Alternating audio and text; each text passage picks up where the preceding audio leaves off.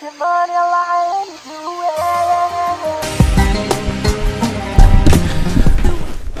going on, guys? So it's been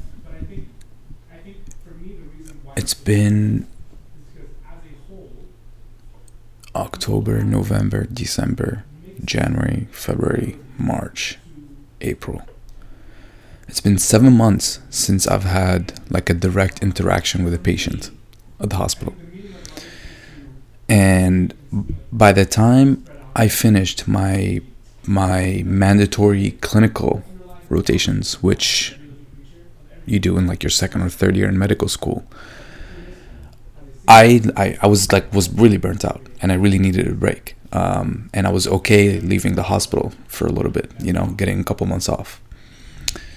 I was still like taking classes, studying for my board exams.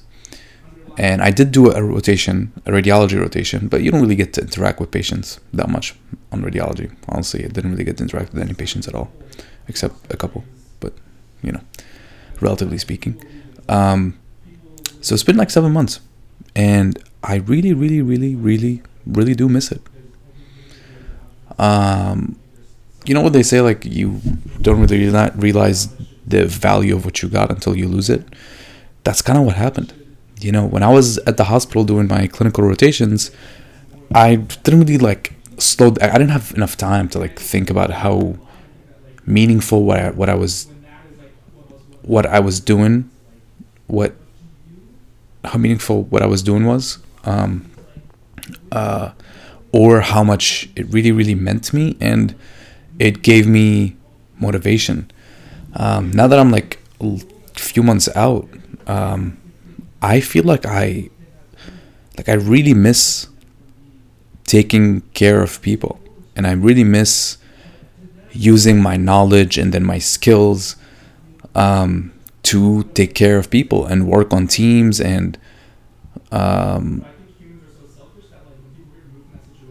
work within the hospital. I really, really do miss it. And I'm really excited to start. I have 2 rotations coming up, internal medicine now and then neurosurgery after. And I'm excited, really, really excited for both of them, to be honest. I start tomorrow in medicine. And I can't wait to start. I think now that I have time and I've been able to reflect a little bit about what is it that I really enjoy about the hospital, and deciding that I'm going to do neurosurgery and all that. I think one of the things that I really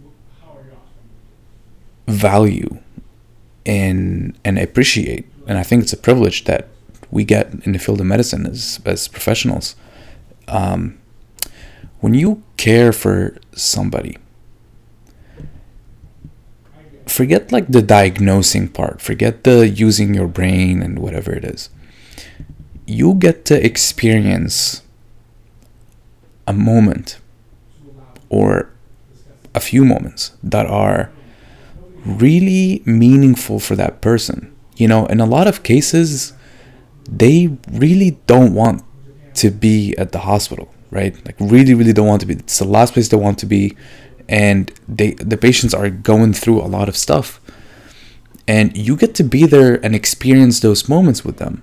And it can be really hard, actually, especially if you are, a lot of people in medicine are, but if you're decently empathetic and you feel what other people feel, it can be really hard. But at the same time, I didn't realize this, but it's those moments that make me really want to do medicine. It's those moments when I get to at least maybe help a little bit or experience those moments with the patients, and hopefully be there for them during that time.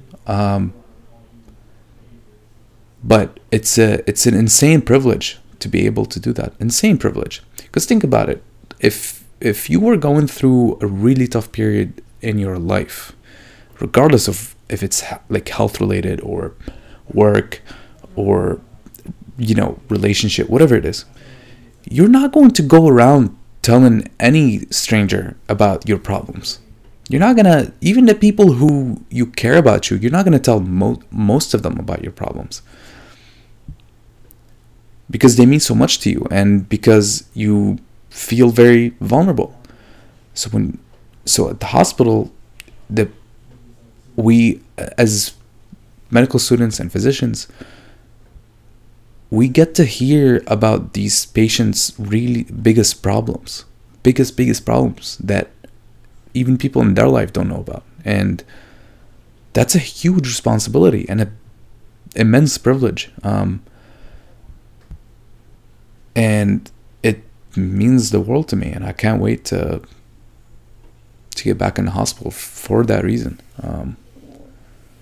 I feel very silly and cheesy kind of saying all this, but it's very true. Anyways, I love you guys. Thanks so much for watching and listening. I really appreciate it. I'll see you all tomorrow. Until then, do me a favor and stay uncomfortable. Peace.